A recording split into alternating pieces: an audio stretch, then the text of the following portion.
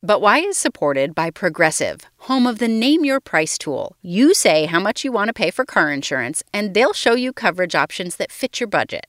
It's easy to start a quote. Visit Progressive.com to get started. Progressive Casualty Insurance Company and Affiliates. Price and coverage match limited by state law.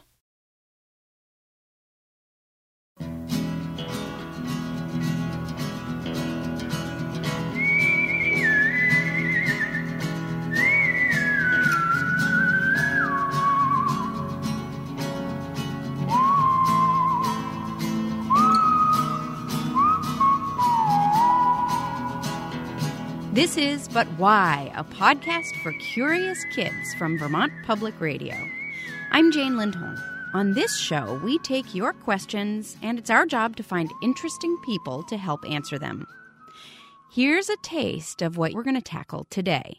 Do fish drink water? Why do fish swim when they're asleep? How do fish see underwater without goggles? They swim in the ocean, in lakes and rivers, sometimes even in tanks in your living room. We're talking all about fish this week. Should we go look at fish?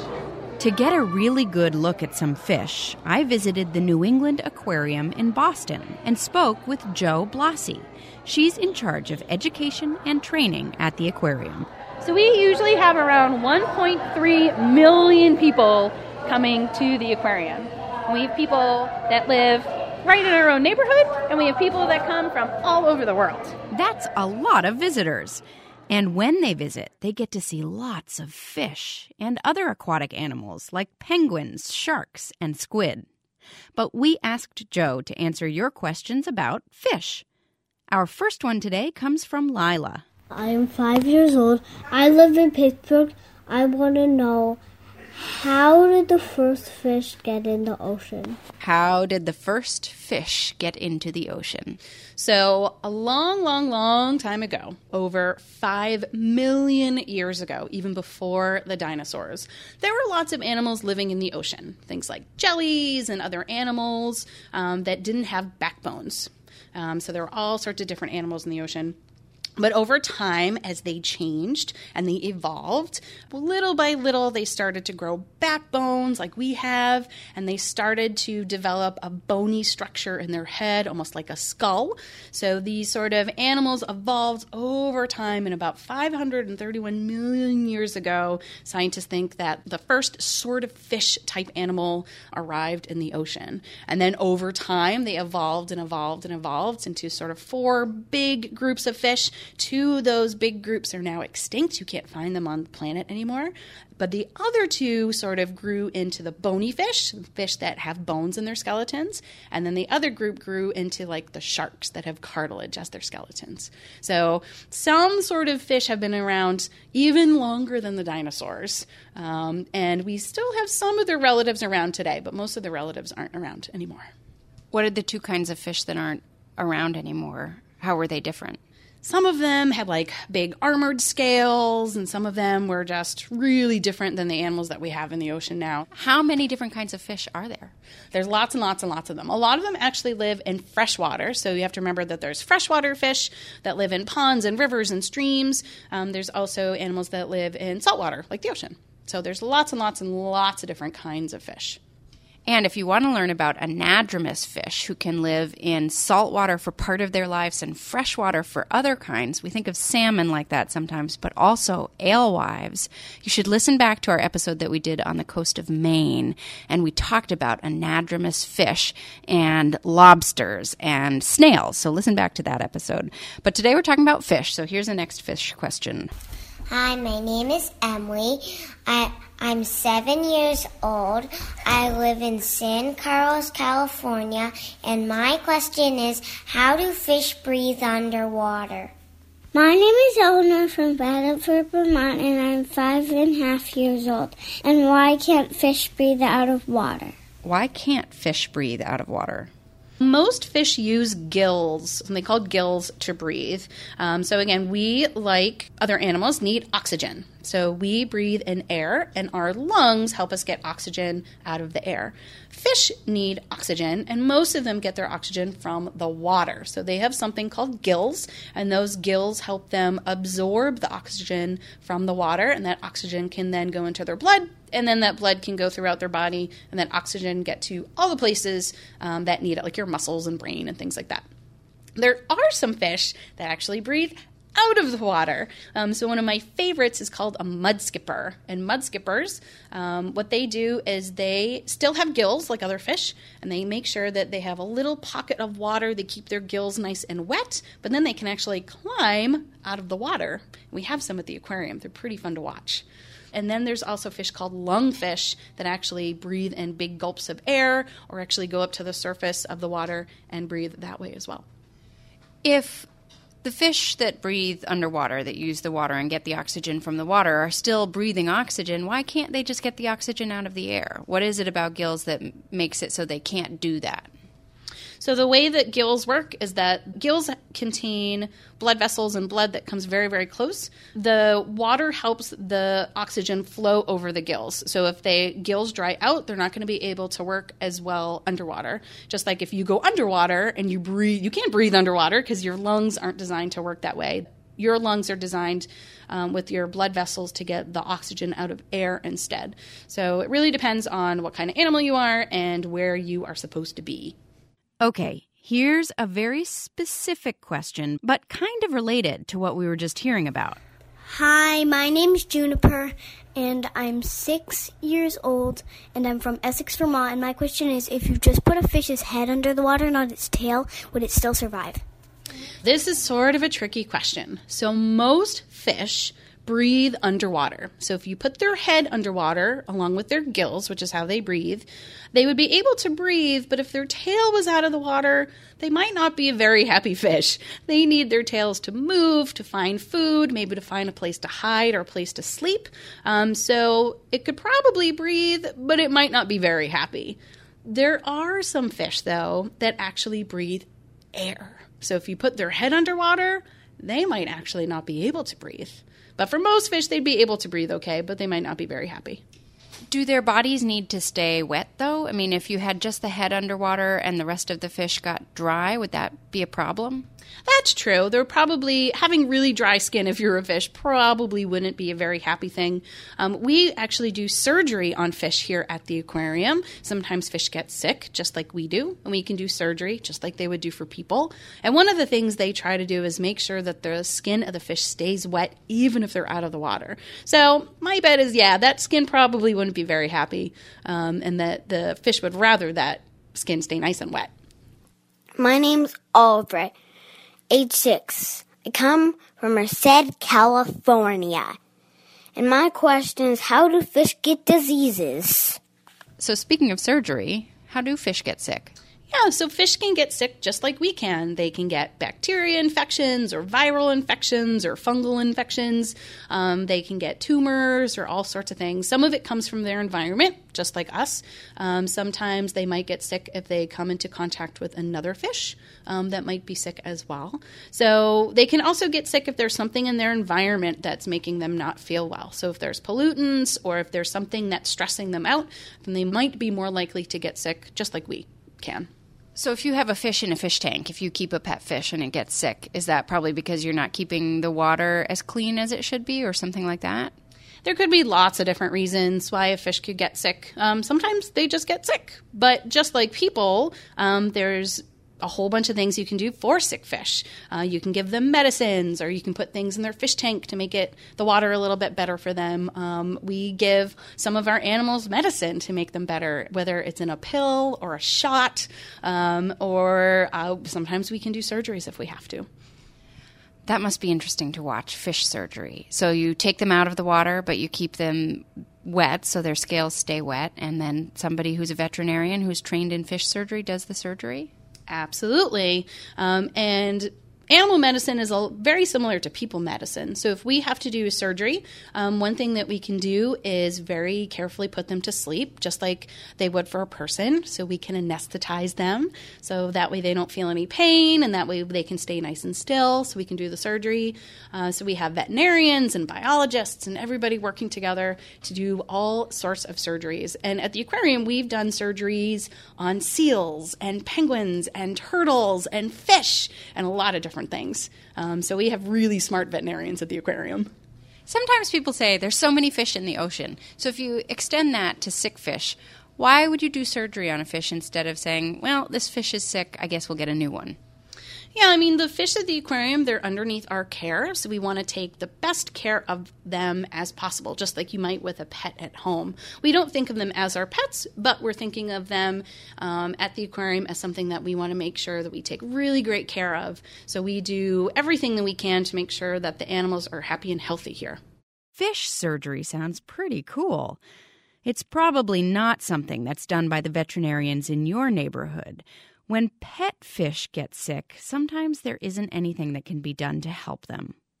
A place like an aquarium has a lot of unique species of animals, and they have a lot of scientists working there to keep the animals happy and healthy. Some of you might wonder why these animals are kept in captivity instead of living in the wild, and that's something I asked Jo about. She says aquariums and zoos are important because they allow people to see animals and fish that they might not be able to ever see in the wild. Here at the aquarium, we have animals from all over the world. We have 3 different kinds of penguins. We have anacondas from South America. Those are snakes. Those are snakes, yes. Yes, we have lots of different animals, not just fish at the aquarium. We have penguins and sharks and turtles.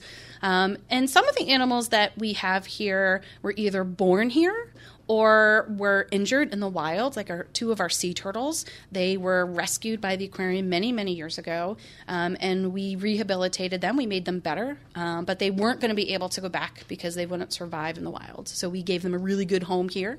And then some of the animals, again, were born here, and we know that the animals are doing really well if they decide to have babies.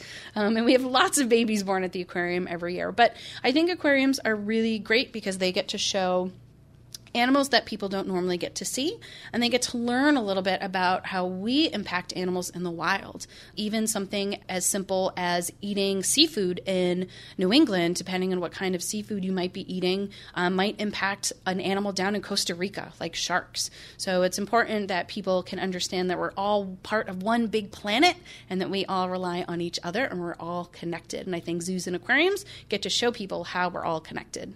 Coming up, we'll learn about how fish see, how they sleep, and how they're born. This is But Why, a podcast for curious kids. I'm Jane Lindholm.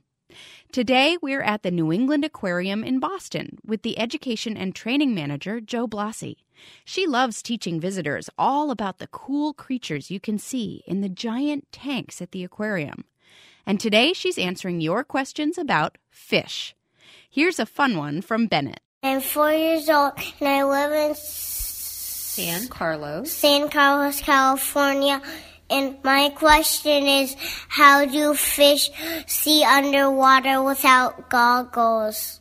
How do fish see underwater without goggles?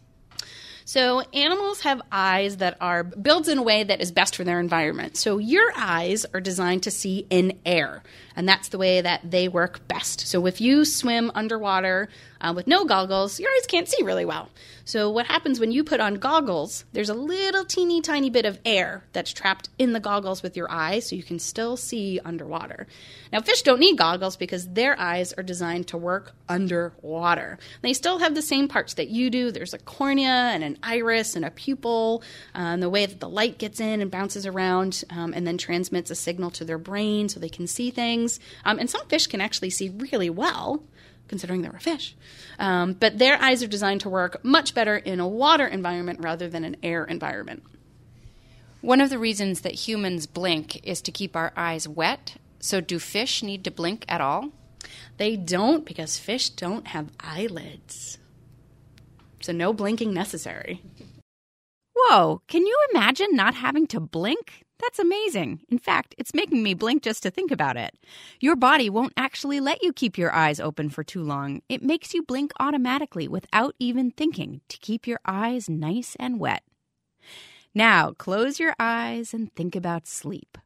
We got 2 questions about how fish sleep. The first one comes from Emma, who was 3 3/4 when she sent us this question from her home in Astoria, New York. Why do fish swim when they're asleep? Hi, my name is Sawyer. I'm from Ogden, Utah, and my question is, how do fish sleep? Some fish will swim when they're sleeping. A lot of times those types of fish need water to move over their gills or in their mouth and over their gills to breathe. So some fish will, even if they're very slowly moving, it can still breathe while they're swimming. But not all fish have to swim to sleep or sleep to swim. There are some fish, they're called parrotfish. They make themselves a little mucus cocoon along a coral reef, almost like a little sleeping bag, and they can sleep in there for the night. So they actually stay very still. That way they can hide from predators. That little mucus sleeping bag allows predators, they can't smell them if they're in the area. So those little sleeping bags help them sleep throughout the night. So some fish will slowly swim while they're sleeping. Others actually stay very still. I'm picturing a mucus sleeping bag. That sounds pretty gross. Yeah, it does. It sounds kind of slimy. Not something I want to sleep in, but parrotfish like it really well. Hello, my name is Mason, and I am 8 years old. I am from College Station, Texas, and my question is, do fish drink water? Do fish drink water?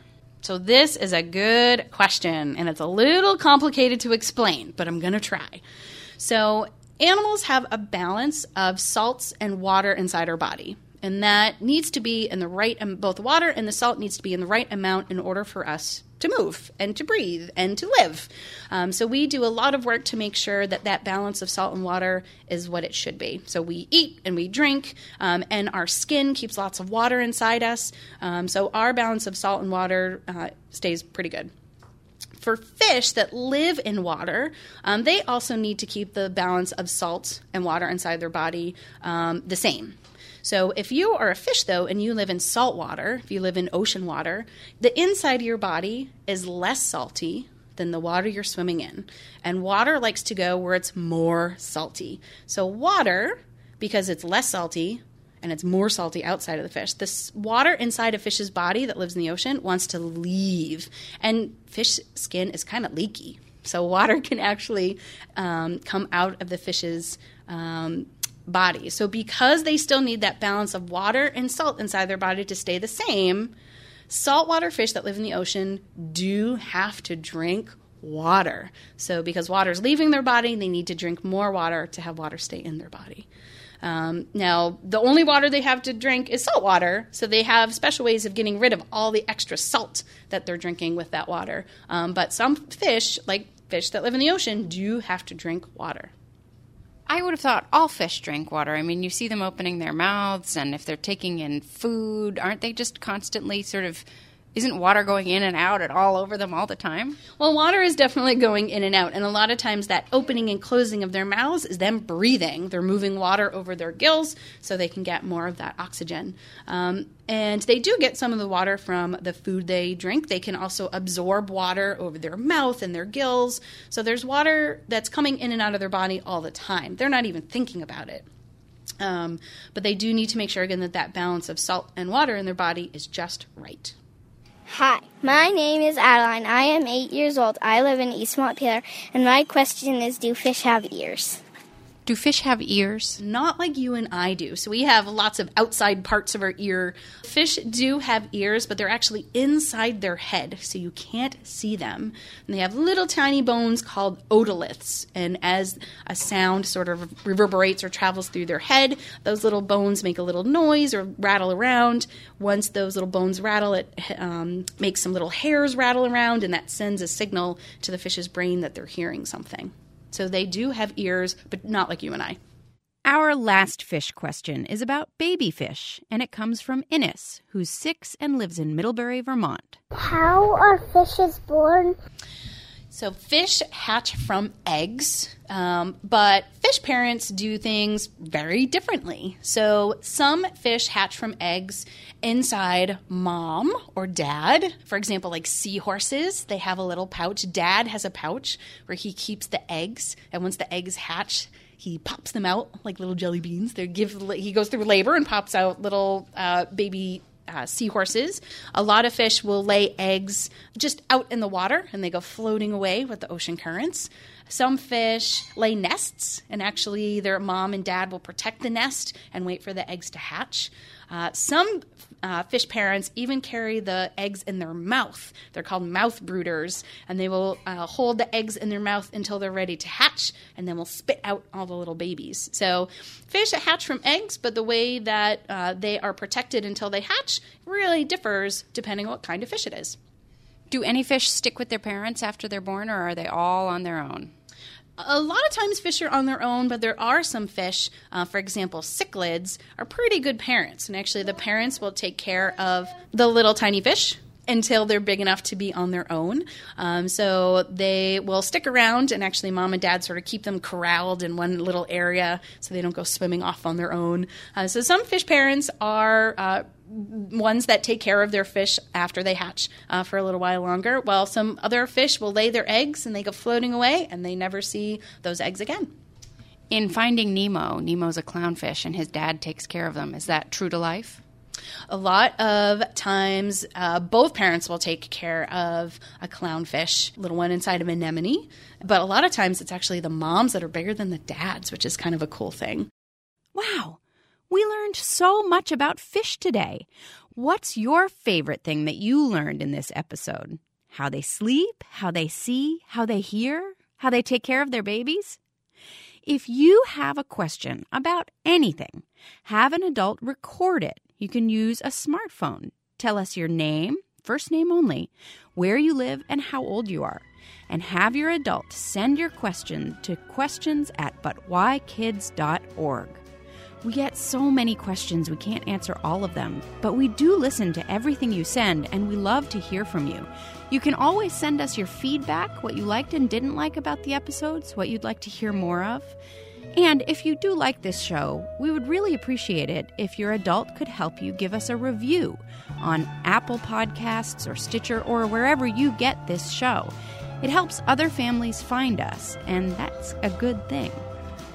But Why is produced by me, Jane Lindholm, and by Melody Bodette at Vermont Public Radio. Our theme music is by Luke Reynolds. We'll be back in 2 weeks with an all-new episode. Until then, stay curious.